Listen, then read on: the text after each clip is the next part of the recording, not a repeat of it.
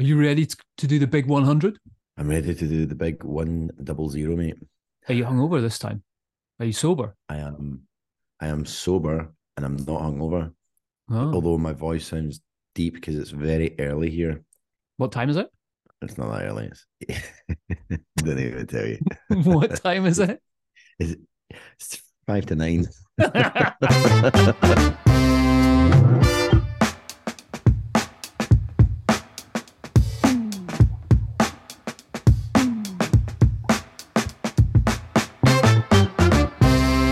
All right, ladies and gentlemen, here is a moment I cannot believe has arrived. So, to take you guys back to 2019, I floated the idea to start a podcast with my ex, Daz. We'll not talk about him. But we were both in lockdown at the time, and I thought it'd be a fun wee project, right? I had no idea this was going to turn into such a beast, and we would make it to 100 episodes. So, firstly, thank you very much to all of you out there who have supported us throughout this incredible journey we've been on. As everyone listens to the show knows, Daz dumped me last year for Bowmore, which gave me the chance to upgrade my co-host to Nicholas. Nicholas, great to see you, man. Always a pleasure. Amazing to do the big 100 with you. You know, honestly, man, I thought you'd give up on me by episode 3, but here we are. We're at 100, and it's still like babysitting a whiskey-obsessed toddler with a microphone. It is. It's exactly what it's like. Mate, I have to say, obviously I've been along for part of this journey, but I'm really proud of you for starting this. And I'm even more proud of you for realizing that Daz was a dud and you needed to do the upgrade. So, joking aside, it's been a blast to be a part of the journey with you. And yeah, like you should be really proud of what you've achieved. But I'm delighted to be part of this now, and it's been a blast. Like it's so like people. I don't think like I don't want to say like it's a lot of work. It is though. Like the amount of work that you put into this is incredible. Well, you as well, mate. You as well. You put a lot of work into it Well, I too. appreciate that, but like it is, it's there's a lot that goes in behind the scenes that people don't see. They get the kind of 35 minutes or 45 minutes of us having a laugh and telling some stories and some jokes, and that part of it is fun. But like it's a lot of hustle to go and get all the guests and to make sure we're getting good talent. And I think that's the thing that's really stood out for me over the entire time, me being a part of the journey, but also like listening back to previous episodes before I was on. The quality of talent that we get on this podcast is incredible. Like it really is. It's the who I was going to say it's the who's who, but sometimes it's the who's that. It's the who's who of whiskey. And I think like that's the thing that stands out. Like this is a really great way to get insight into some of the most important players and most influential people in the entire whiskey industry. No, absolutely, and I love it for that. I mean, I've made so many new friends within the whiskey world, and connected with some old ones through this. Yeah. So it's been fantastic for that.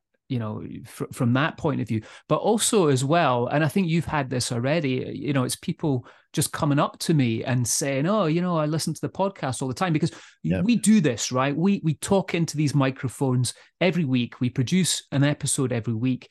And sometimes we put it out there and there's not a lot of feedback that comes back, but we actually genuinely love feedback coming back. And I'm going to give an example right now.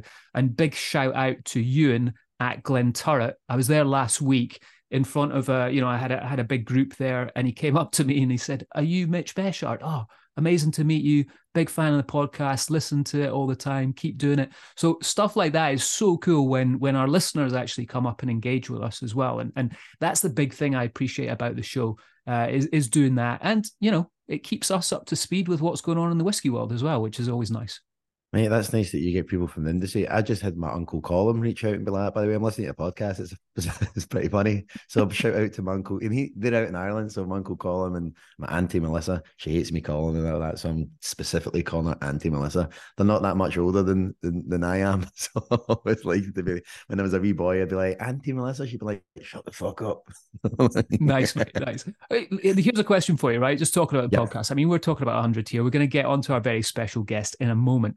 What's been your favorite episode so far, both to record and to like listen to, or mixture of both?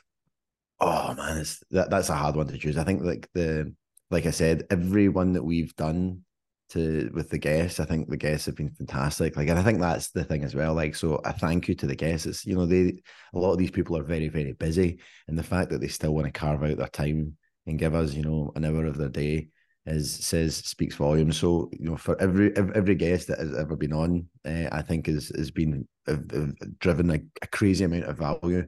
The most fun episode has actually been a recent one with you, me, when we brought Daz back. I had such a laugh doing that. Like, it was just funny. Like, it was a fun episode to record, and what we actually put out was a small snippet of just some like, we could just chatted all night. Like, it was just like, and that's, we had to redact a lot of that as well. In order to stop Daz from being cancelled, we had to redact quite a bit. It's like, oh, what a mouth that guy's got on him. No, all joking aside, all joking aside, that was probably one of the most fun episodes, because it's the thing, and it's the reason we do this. This is me getting to hang out with my mate, talking about the thing that we love the most, which is whiskey.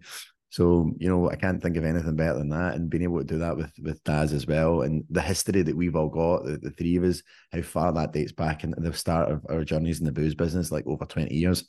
I think that's part of the fun, and it just shows like that's this industry is a bit of a village, and there can be bad things about that as well, right? But for the best part, it's all positive, mostly, and I think that's the thing that we're trying to put the spotlight on, that we do mostly positive things. No, I'd agree with that on that episode. And, I think the ones that I really enjoyed, and take aside all the amazing guests we've had on, we actually record in person. Like, you and I in New York recently was really cool. We've done a couple of live episodes, like doing this in front of a live audience. That's kind of what we're born to do, right? We're not born to sit and do what we're doing right now in front of a laptop. To get this out in front of a live audience, we're attention starved. Exactly. Right. I don't get any attention from my microphone and my screen, But no, it's like, as ambassadors, that's what we love doing. And those live episodes is something that hopefully we can do a lot more of next year, which is a nice little segue to talk about season 3, mate. As we're progressing through the year here, we're almost done with season 2. We're about a couple of months away, maybe 10 episodes away from finishing this. So, yeah, season 3, we got some big ideas, right? Should we let everyone? No, we won't tell anyone yet, but because we're still planning them. But we've got some cool ideas of what we want to do. One of the ones that we can let you guys in on, and I think I really like this idea, is we're going to do a CEO focus. So we get CEOs of big drinks companies, get them on the show and talk to us about some of the more nitty-gritty stuff, hopefully, that they can spill the beans on when it comes to running a big drinks company. I think that'd be fun. We've got a few in mind, don't we, Nicholas? We do indeed. So looking forward to that, mate. But before we get on to our special guest, thought it would be very cool for us to share some of the Not Another Whiskey podcast stats with all our listeners out there. So since its inception in 2020, our wee show has had over 60,000 listens, which is incredible. That's the same as doing a whiskey tasting at a packed out Murrayfield Stadium. That's pretty cool. I like that. That is cool. It's probably really cool for most people that are listening in the UK right now, because everyone else around the world is probably like, where the fuck is Murrayfield? But yeah, 60,000 people, mate. That might be something for season 3, that we actually try and do the biggest in-person whiskey tasting at Murrayfield, hosted by Not Another Whiskey podcast. So we'll put that out there and see what comes back. We are listened to in 90 countries worldwide, including Nepal. So shout out to all our Nepalese listeners out there. Our top country for listeners, no shock here, is the UK, with London, Glasgow, then Edinburgh being our top 3 cities. But this one cracked me up. This is hilarious. So the USA is our number 2 country of listeners right now. But guess where they're listening from? Number 1 area, Council Bluffs, Iowa. So it begs the question to all our listeners in Council Bluffs: what the fuck are you tuning in the show for? What is going on in Council Bluffs? Or even yet, what is not going on in Council Bluffs, Iowa, that is making Not Another Whiskey podcast your go-to? So it's incredible. Have you? Dude, when I looked at these stats, I'm like, that's unbelievable, because it literally goes Council Bluffs, and then it goes New York, Brooklyn. Mate, that's. I don't know if you've ever seen those T-shirts with like London, Paris, New York, Council Bluffs, Iowa. Like, oh yeah, we should start. That should be our merch, mate. So listen, we want to hear from you in Council Bluffs. Write in, tell us Is there like some kind of big whiskey society there that we don't know about? What do you got? Why are you guys so obsessed with us? We love it. Don't get us wrong. And we might have to do a live show out there, mate, next time we're over. That's exactly it. Like, we want to, whoever it is, like whoever's listening to us out in that area, please reach out to us on social media. Not another whiskey podcast, and hit us up. We want to hear from you. We want to connect.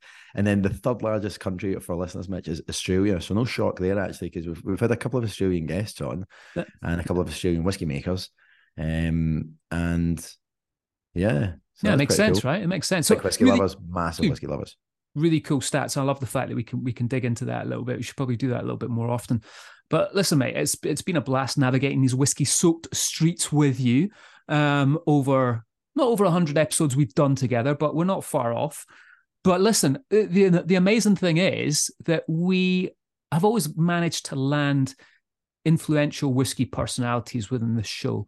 And today, to celebrate 100 episodes, that is definitely no exception to the rule today. We have got a guest on the show that we've been trying to get on the show for a long time. And I'm gutted about this, but also really happy. And I'm gutted about this because we recorded this interview yesterday with Dr. Rachel Barrie. And literally, I woke up in the morning and there was a storm going on. And as everyone who listens regularly may know, I live in Speyside. And as soon as I woke up, I was like, oh man, the storm's going to hit. Shit. I hope the power doesn't go out, which it does now and again. Half an hour before we're about to record, what happens? Power cut. So this interview that you're going to hear from Rachel, there's a little bit of me in there, but it's predominantly Nicholas. I want to note that I wrote all the amazing questions for it, though. So, yeah. We'll give you kudos there. You did write some amazing questions. But I will say this, Mitch, you were there in spirit, even though you weren't really there for the majority of the interview. But we had one point where you called me on my cell phone and I put you on speaker. So we patched your questions and your chat into ask Dr. Rachel Barrie a few things, and then unfortunately it all dropped away. But this was a brilliant interview, like Mitch said there, guys. This was someone whom we were really excited to have on our show. She's absolutely a female trailblazer in the whiskey business. So here is our interview. We hope you like it. I am thrilled to introduce our special guest today, Dr. Rachel Barrie. With 30 years of experience in the whiskey industry, Rachel's journey from a chemist to a master blender is a testament to her passion and expertise. She began her illustrious career with the mentorship of the late legendary Dr. Jim Swan and went on to work at Glenmorangie, Ardbeg and Bowmore. In 2017, she took on the role of master blender at Brown-Forman, where she's been shaping the destiny of their distilleries, including Glendronach, Benriach and Glenglassaugh, which we will dive into. Massive passion points for myself because I love those distilleries. Rachel, welcome to Not Another Whiskey Podcast. I can't believe it's taken us so long to get you on. Both Mitch and I are delighted, ecstatic to have you here. So thank you. No, thank you for having me. Absolutely delighted to be here and to speak with you guys. Oh, fantastic, fantastic. So we are massive admirers of yours, obviously the incredible spirits that you've crafted at Brown-Forman. Can you share with us what it was like when you took on the role of master blender for these three distilleries? Did you clearly envision like what you wanted the three distilleries to taste and feel and look like? Or has it been a journey of evolution over time? Oh, it's a bit of both, of course. It's a bit of both. Obviously, before I actually joined the company, part of the reason I accepted the job was because I'm from the northeast of Scotland, born and bred beside the three distilleries. Was born near Glendronach. Oh, wonderful. Only a stone's throw away up in Aberdeenshire. And I learned to glide above Benriach when I was a teenager. And I learned to surf with my dad in Sandown Bay when I was about 5 years old. Wonderful. So it's pretty much in my blood, and I kind of had a very strong understanding, I suppose, of almost the DNA of the place, the geography of the landscape, the people, the character of that part of Scotland where the distilleries are. So that obviously has influenced me. In addition, obviously, I knew that these were the finest distilleries in Scotland, in my humble opinion, in terms of their complexity, their richness, their character, their distinctiveness. So I, seized the day, carpe diem, when I was offered the opportunity to join these 3 distilleries. Yeah, that's fantastic. That is fantastic. So on that note, Rachel, like when creating new whiskies, do you primarily follow your instincts or creativity, or do you consider like the preferences of like potential customers in different regions worldwide? Like how do you balance off your vision of like what your expectations are versus what your audience may be looking to taste? Yeah, I mean, I'm a consumer first and foremost, so let's get that straight. So you're a whiskey drinker with a work problem. I'm a whiskey drinker. I started as a whiskey drinker before I actually worked in whiskey. So even, when I was at university, and my dad collects whiskey, and obviously coming from distilling country, and then I got to know a lot of the distilleries. Even as a student, I used to have a miniature every week to keep me going. That's all I could afford. So yes, I'm a whiskey consumer first and foremost, and I've obviously worked with most of the distilleries in Scotland at some point. We now have 140 distilleries here, and so having that kind of experience, let's say, kind of strongly influences me today. I couldn't have said this 30 years ago. I've tasted nearly 165,000, I think 540 casks. So, wow. When you have is that just that's over the past 30 years. It's about 5,000 a year, but that has definitely influenced me big time. So I kind of know what works and doesn't work. Yep. Of course, I love to travel. I've just been to Australia and New Zealand on a tour. And obviously been out to the US, around Europe, done events recently in the UK.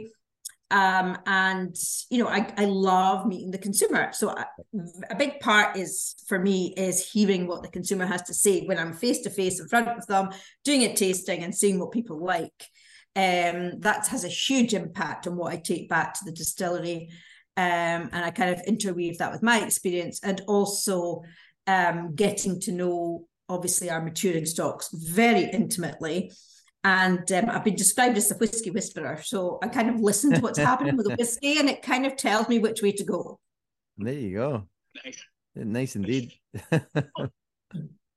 On that note as well, Rachel, when you're talking about, or when you're looking at the different casks, we chat a lot on the show about different cask finishings, of course, and the different types of wood that are being used in the industry right now. I've seen you've been using so many different sort of varieties of oak. Are there any specifics that you sort of gravitate to, and do you find specific types of wood work better within the distilleries than others? You have to start with the distillery character first and foremost, and really nurture the distillery character. So for me, that's the most important thing, is bringing that unique character to life. And obviously it's the wood that makes the whiskey, as we well know, that nurtures it and brings it to life. So with Glendronach, undoubtedly sherry casks, and most importantly, Spanish oak. Having experimented and research and working with other distilleries, obviously, with American oak, with Spanish oak, European oak, and different sherries as well. I am so committed, and the company is so committed to sourcing Spanish oak sherry casks, Pedro Jimenez and Oloroso. So I think Pedro Jimenez is probably my Spanish oak is probably one of my favorites. Just because it's so rich, it's so intense, it works so well with Glendronach in particular, because it's got that, it's robust and full-bodied, but it's also got that rich sweetness and fruitiness. And yeah, that is definitely one of my favorites, Pedro Jimenez. And then for Barrie, I don't know. I love bourbon cask for Barrie because it just brings out the fruit orchard. So, the vanilla, the apples and pears and everything. It's actually a really simple bourbon cask, does the job. And then I like to finish Barrie in different casks, which just makes it twist and turn. It collides with different flavors at different points in time, and you really get to have fun and play with lots of casks without anything particularly dominating. And then with Glenglassaugh, again, bourbon cask bring out the tropical fruit. So I love that. Sherry brings out salted caramel, so it works well. And I've also found Manzanilla and port cask to be absolutely exceptional with Glenglassa. So they're the ones you'll see in the new range of Glenglassa, for example, which I've really been shaping since I started with the company in 2017, leading to the rebrand. Ooh, is this a sneak peek into some of the fun things that we're going to see being released? Well, Glenglassa is really, really exciting at the moment because we had a 22-year mothballing of the distillery between 1986 and 2008. So had a very kind of polarizing extremes of stock profile for quite a while, in that it was either very young with the range and no real kind of age statement, but up till 30, 40-year-old, and then the very old. So we've just been able to obviously release a 12 years old for the very first time for Glenglassa, and Sandend and Port Soy is the non-aged, very distinctive character. And then we also have the gems, the treasure trove that's sitting in Warehouse 1 of our old and rare going back to the 1960s. So I'm really just so excited to be now kind of releasing old and rare casks for the connoisseur to adore and admire and appreciate, because some of these old and rare casks are just phenomenal. You know, they literally are a taste of paradise. Absolutely. It's nothing quite like them. I agree, and I say I'm very fortunate, and Mitch and I have spoken about this in the podcast before. In a past life prior to working on Shibui, I did some work with the team, with Billy Walker and his team. They were for the importer here in the United States, and I managed to get my hands on the oldest Glenglasso cask that they had. It's probably now been bottled as the 55-year-old that went into the auction, but I had it probably in 2015 and got to taste, and I still have a little bit of it, Rachel. So this is a return to sender moment. I should probably get it back in your safe hands, and you can compare and contrast to what it looked like 8 years ago compared to today. Yeah, I mean, we do have just a handful of casks left. Yeah. From the 60s and from the 70s. Obviously, the Distiller's One of One was just auctioned as part of the Worshipful Company of Distillers auction in aid of the Youth Action Fund here in Scotland. And it was auctioned, I think it was 2 weeks ago. I'm losing track of time, for £37,500. So this is the most a Glenglassa has ever sold for. And it was indeed the 55 years old, and we called it the Coalescence of the Coast, which gives you an idea of what Glenglassa is all about. It's all about how land meets sea and the flavors coalesce to give you this kind of seamless coastal elixir. And that was the Distiller's One of One. Only one bottle. And 1963, 65 and 67 casks combined, and samples from, of course, to create this one bottle. Only one bottle, but Mitch, if I'm not mistaken, you managed to get your hand in a cask sample of one of those 3 casks. Is that right? So, Rachel, don't tell Nicholas, but I'm drinking it right now. Oh, yeah, you were on the stairway to heaven then. I promised Nicholas I'd save him some for when he comes over to Scotland, but you guys very kindly sent me the 1965 sample, which is absolutely unbelievable. I mean, this is just so rich on the nose. I'm literally nosing it right now, and I could nose this for hours. It's incredible. Those casks, Rachel, the 3 casks that you blended together? Yeah, I mean, the 3 casks were all kind of fascinating in their own, and together I kind of found what I thought was like the ultimate coastal sweet spot, if it's possible, in combining them.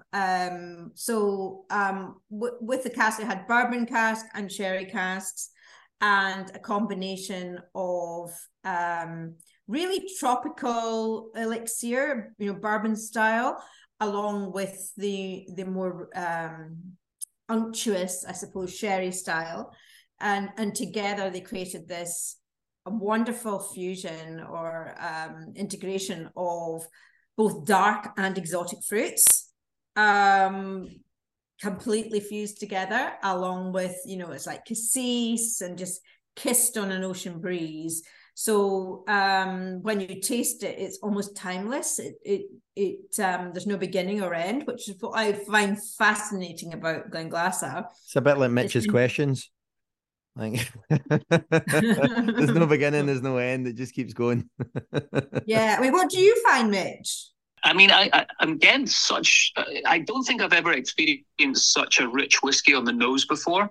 Incredibly smooth, almost velvety on the palate. I mean, I'm looking at the ABV on this, and this is 40.1. So you guys are right on the cusp of pulling that out before it went illegal. Yeah, well, absolutely. And of course, the distillers one was a bit higher than that because the other two casks were a wee bit higher. Yeah. So, that's obviously an advantage.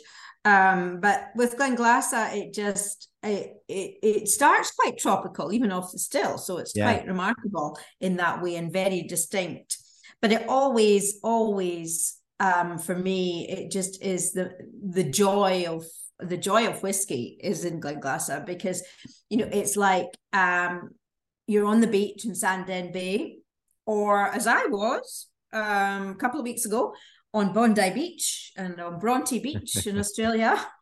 Lucky me. And just taking in that wonderful breath of sea air with tropical fruit, dark fruits, it just is so silky and velvety smooth at the same time, and just rolls endlessly on your tongue. It's almost like I describe Glenglassaugh as like rolling waves of flavor.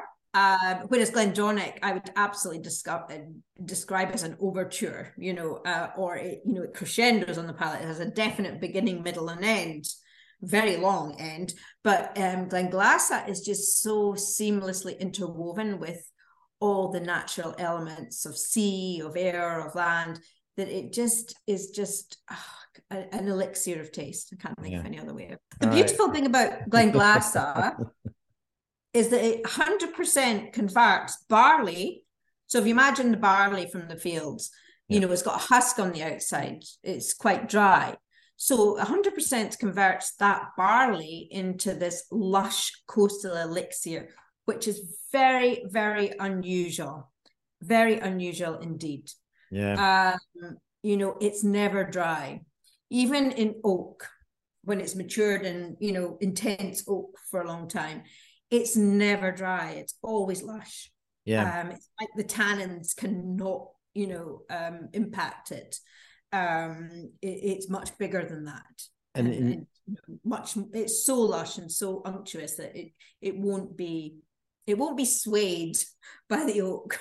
Is that why it retains that kind of still? You said when it comes off the still, it's still got that kind of tropical fruit note. Is that why it retains that flavor profile over time? Well, interestingly, tropical fruit, if you look at other distilleries, typically takes about 25 years to form. Yeah. So having worked with other maritime or coastal distilleries, usually it takes about a quarter century for it to be noticeable. However, Glenglassaugh just seems to happen so much quicker. It appears so quickly, and then it just amplifies over time, because obviously the casks are there in the coastal warehouses, breathing in the sea air, and that affects the oxidation. You're going to get much more top note complexity, and it's ethereal, it's elusive, it's difficult to say that it's sea salt in particular. You just know it's kind of this mentholic, ethereal, beautiful complexity, in addition to all the other layers of flavor you find, and that's very coastal. Absolutely awesome. So I have a quick question for you. So obviously with Shibui, we're predominantly a women. Obviously, I'm part of the ownership team with Shibui, Japanese whiskey, but it's my two business partners are both fantastic females in this business. So we're female founded and one of the few Japanese, in fact, the only female founded and owned Japanese whiskey company. being a prominent female in the whiskey industry, I'd love to hear your perspective and, what's your take on the whiskey industry's progress regarding inclusivity and diversity. And on that note, I'll follow up with you. I'd love to hear your answer first, and then I'll speak to a great conversation I had with somebody else in Brown-Forman about this. But yeah, I'd love to hear what you're. Yeah, it's been a wonderful journey. I've worked in the industry for 30 years. I've had 3 sons, interestingly, and I would say that my sons are much more progressive. Yep. Than my husband and my father and my grandfather and etc. They almost don't think about gender in a way when they're working. It's just everyone's, just learning and great at their jobs. And there's a definite in millennials and Generation Z and everything. Yep. There's definitely less of bias, I would say, yep, amongst younger groups younger ages that are coming into the industry now, yep, than there used to be. So yep, I think it's been a synchronicity of great word, by the way. Sorry? Great words, by the way. It's been synchronicity, absolutely. Yeah. I mean, obviously I was in quite early and everyone has their challenges.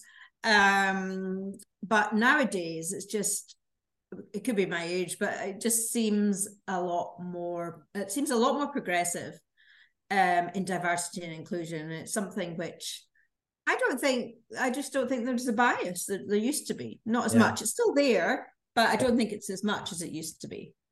So, and I'll tell you, this is a true story. So I was out in Kentucky not that long ago, and actually was in a bar and just got chatting away to somebody that happened to work at Brown-Forman. As you do, when you're in Kentucky, you can throw a stone, you're going to hit someone that works in the whiskey industry. And this girl worked for Brown-Forman. And the way that she phrased it, which I thought was really, really a great testament to the team at Brown-Forman, was they don't just pay it lip service. And we were chatting, I was with my partner Lauren and my business partner Lauren, and she was asking this other kind of female in the business, what are these guys like, and chatting away about Brown-Forman as a business. And she went, they don't pay it lip service. They actively go out and make meaningful decisions about how they can be more inclusive, not just about females in the industry, but about, other kind of people who are gender fluid, people who are, people who have got different sexual orientations, people who have different color, race, color, and creed. That it was like all gloves are off. We just it felt like a very inclusive style of business. Obviously you've worked for different businesses, and every business I think in the Scotch whisky industry is trying to do better. Do you find that specifically where you are now has done a good job of that? This is the best that I've ever experienced. I mean, in the US, they're just way ahead in terms of diversity and inclusion anyway. And, we are very, very fortunate. Well, we say that now. Brown-Forman is 50% of the country is. Brown-Forman is way ahead, I suppose. That's what I'm trying to say. And it's a US company. Yep. And the rest of the world, because there's people working for Brown-Forman on the production or in the distribution side all over the world.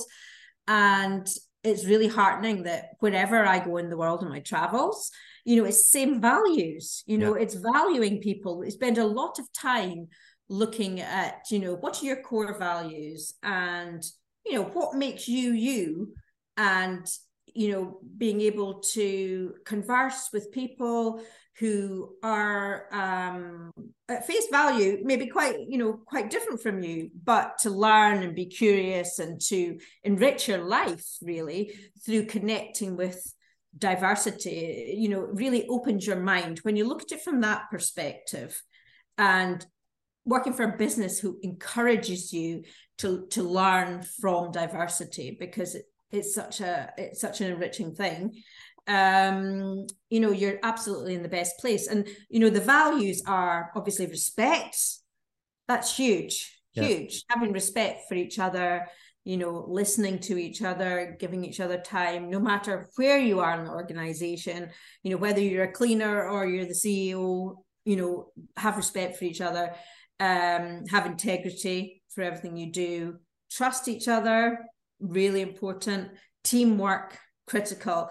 And through all of that, you create excellence. So they're the key values. And I think through those values and focusing on those behaviors and the how rather than the what, it just makes coming to work so much more joyous and so much more enjoyable for everyone. I think it's a great place to work. Yeah, that's wonderful to hear, and a testament, I think, to where the direction of this industry is moving, but also to the fact that it takes those leaders, it takes those companies to step up and actively make those choices to do so. Something that you said earlier is that there's an older demographic that is like your dad or whatever, that might be kind of old school, but it's not a hall pass, right? I think we've spoken about this before. We can all learn no matter how old we are, and I think that this younger generation of you've got 3 sons, which is fantastic, and obviously you're shaping their hearts and minds to be respectful of that inclusivity and diversity within this industry, and that'll make a difference. I think as we progress forward, we'll start to see just being better, and like you said, being more respectful of it's more fun as well then. 100%. Because everyone can bring their whole selves to work then and have no fear. For me, being part of a fearless organization is such a huge thing. When I started out, I probably had I did have a bit of fear. I was bold anyway. I felt the fear and I did it anyway. As many people do. But I think now it just is, I just feel, it's much more of a fearless organization. People can speak up, they can be heard, and how many more ideas, innovations you're going to get, and connecting with the consumer as well, you're going to get through that way of being. Yeah. I love that. I love that attitude. In fact, one of the things I often say to people is you could fill a library with the things that are different about everybody.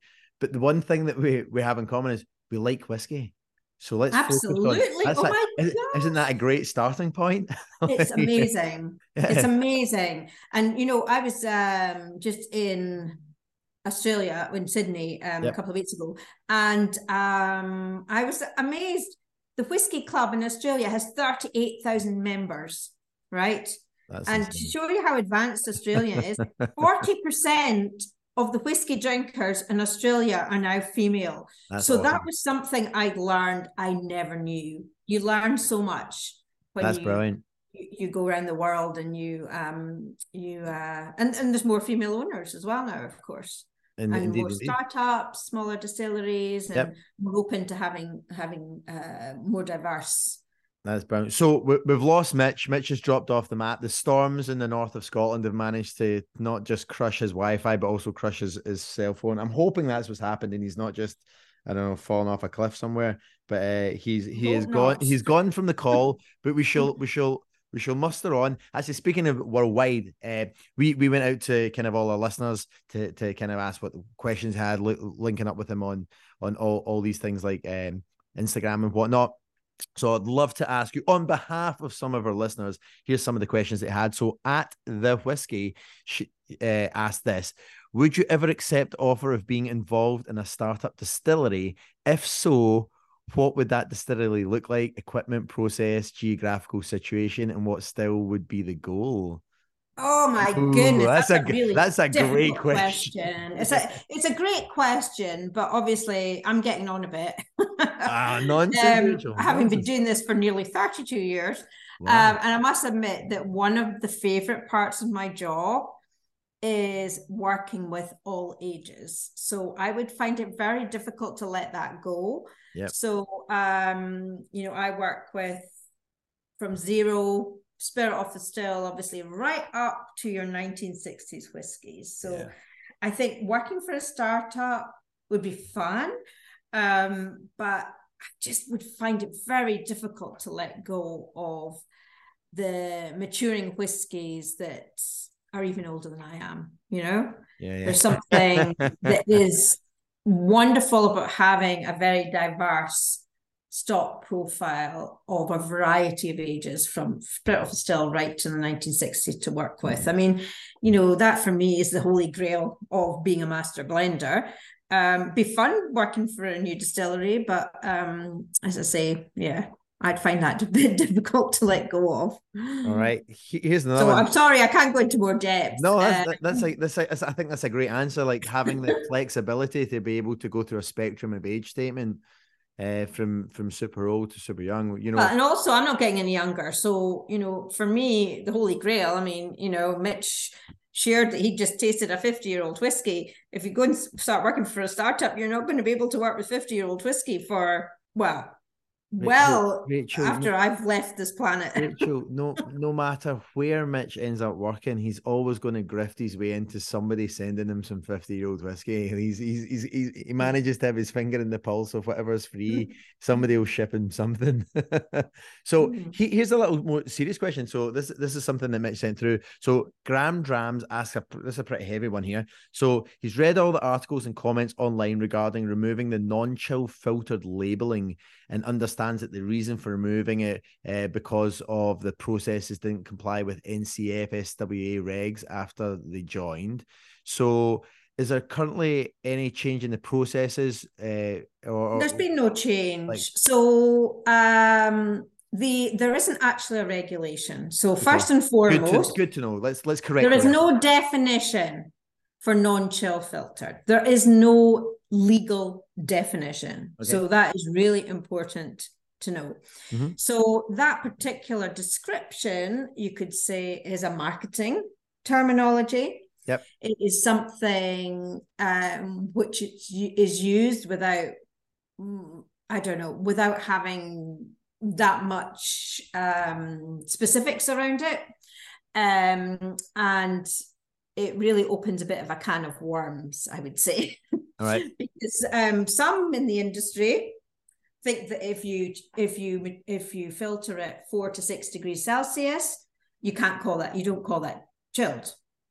But there's no definition. So how do you know? So it really is a quagmire of perception. So nothing has changed for Glendronach. So with the drinker, if they have a bottle of Glendronach 12 or 15 or 18, if they add a few drops of water to it, it's still going to go cloudy. Yep.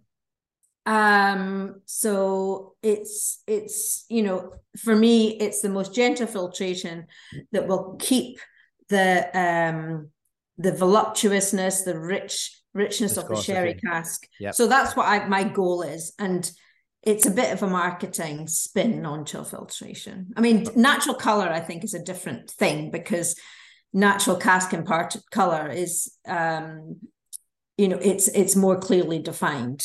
Yeah. You haven't added any caramel. Black and white. Exactly that.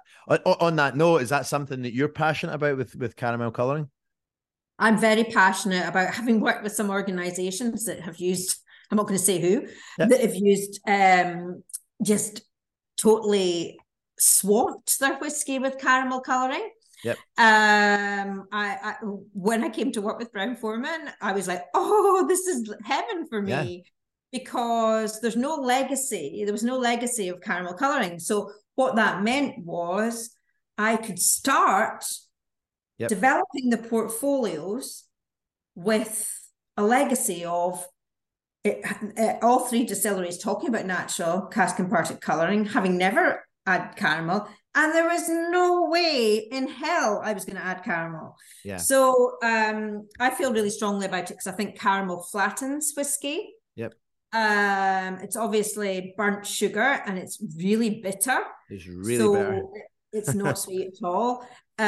So it increases the bitterness. It loses the complexity. And it's not. Yeah, I think it makes my job really hard. Yeah, I'm sure you're aware of that, because every single cask looks a bit different. Yeah. So I've got the challenge, and that's why we sample about 5,000 casks a year of, as well as sensorial differences, looking at the wavelength differences, the color differences, so that when we do a vatting, we're going to make that that natural cask imparted color as consistent as we can. 100%, and that's it. Like, as consistent as you can. Like, so for me, so with Shibui as well, we are natural color. And it was drummed into me when I worked at Macallan, and I got to spend some time in Macallan Edrington Group's portfolio. The joy of natural color and being able to speak about natural color, like it's not all whiskey should look like a mahogany table. And we've managed to drum this into the consumer that, oh, everything's dark and looks like dark and rich. I'm like, some whiskeys are fantastic that are light and bright, and you should enjoy those flavors and those colors on the spectrum that they come from. And, you know, for me, choosing a Pantone off a color chart and using caramel coloring to darken something, it feels like a misrepresentation of what you're the ability of either the casks or the distillery or the blender is capable of doing. Whereas with natural color, natural color, it brings you to being like the quality of your wood and the quality of your master blender gets to showcase and not. That doesn't mean that everything's going to look dark because your blender is better, but everything should look the way it should look because the blender isn't tied to. Well, exactly. I mean, the extreme is obviously blended Scotch, where you could have refill casks, for example, that look like water. Yep. And then you could say it could be looking like water, like clear virtually. Yep. And then before you know it, it looks like mahogany. You know, you 100%. Could do that and be allowed to do that. And that would be my worst nightmare. I couldn't work with a whiskey that did that. You know, and it's just, oh, goodness me. I can't, I'm not going to comment anymore. So one other question we got. So Rurik whiskey, I'm probably butchering that, but I'm going to guess with Rurik whiskey, ask, and Mitch has told me I need to ask this in the Dr. Bill accent. So what was it like working with Dr. Bill, and what was the favorite expression that you created across your career? So that's that. What was it like? Oh, that's an interesting one. Yeah. That's an interesting one. I mean, you know, I had a great relationship with Bill before we got divorced. He never writes, he never called, he's not seen the kids in weeks.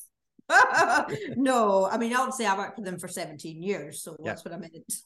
Yeah, of course. So it was a bit like a divorce when I left Glenmorangie, because my heart and soul had gone into that place for 17 years. But no, it was great. It was great. I mean, you know, he's a wonderful guy to work with, very clever, and, you know, we got on extremely well and worked together really well. But yeah, my favorite whiskey from that time was definitely Signet, because that was my baby. Yep. So from that particular part of my career. Yep. However, you know, since then it's just got better and better and better. So that was probably my favorite to date. Got you. When I was working there, and then wonderful. Since then I've got they're all my favorites since then.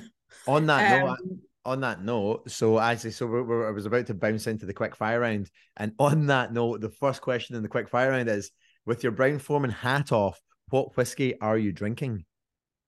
What whiskey am I drinking? Yeah, if it's not a Brown-Forman brand, so if it's not a Brown-Forman, that's unfair.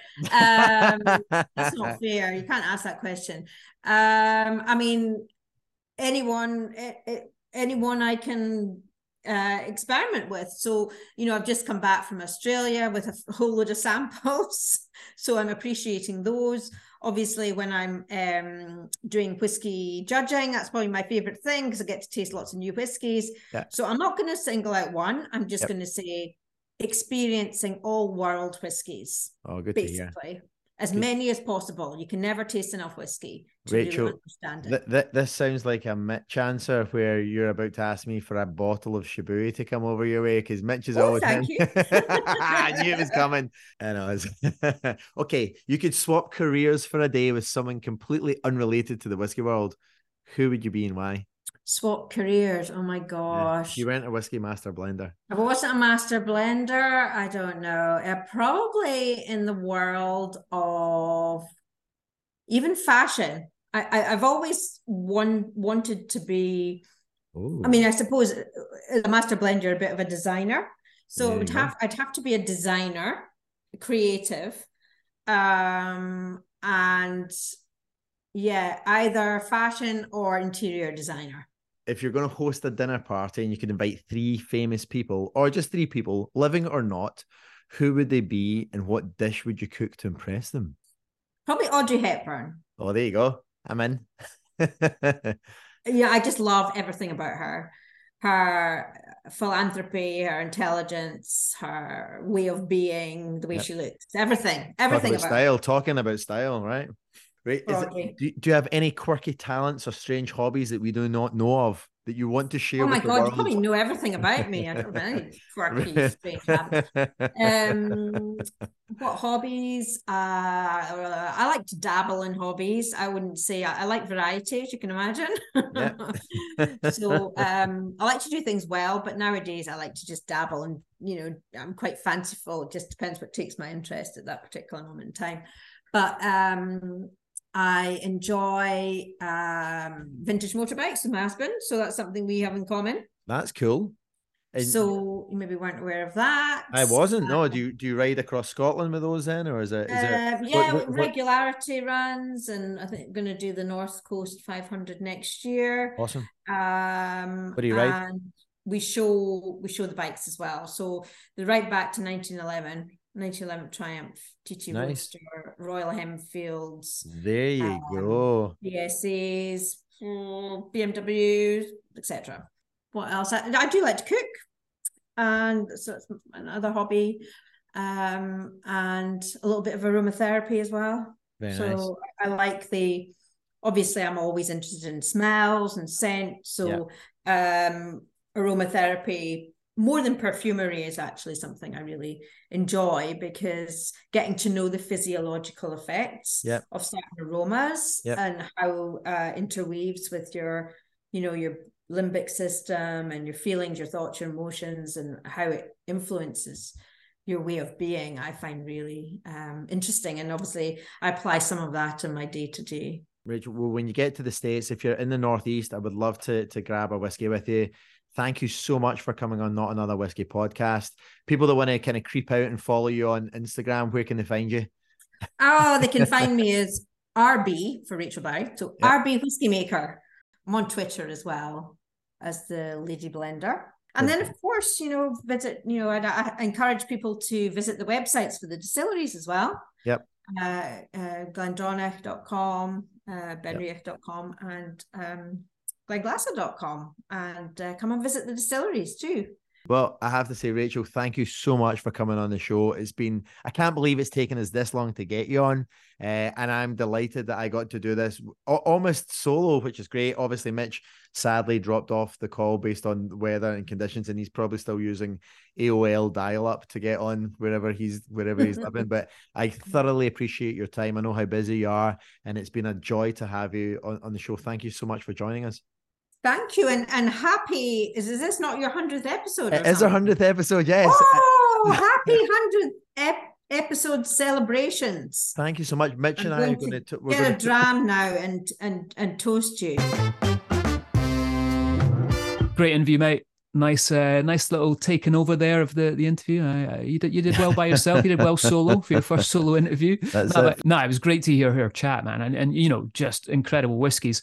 Like I say, you do have a little bit of an incentive now to come over and have a little taste of this 65, which I still have a bit left. Look, I still haven't drunk it all, so 100%. I had a little sip yesterday. But no, Rachel, thank you so much for coming on the show. We really do appreciate it. I've met Rachel, I think, once or twice before, but that was the first time I really got to kind of spend some time with her, and she's a fantastically funny, really sharp person. That's in their personality, it just exudes from that, and I think that's definitely picked up in the interview. So before we sign off, Mitch, though, I thought we had a few people slide into our DMs with messages about our 100th show, so we thought we'd maybe run and play a few of those for people to hear what others had to say about us. Yeah, mate, we did. So this first one is from the guy that we chat about a lot on the show. This is what Daz had to say.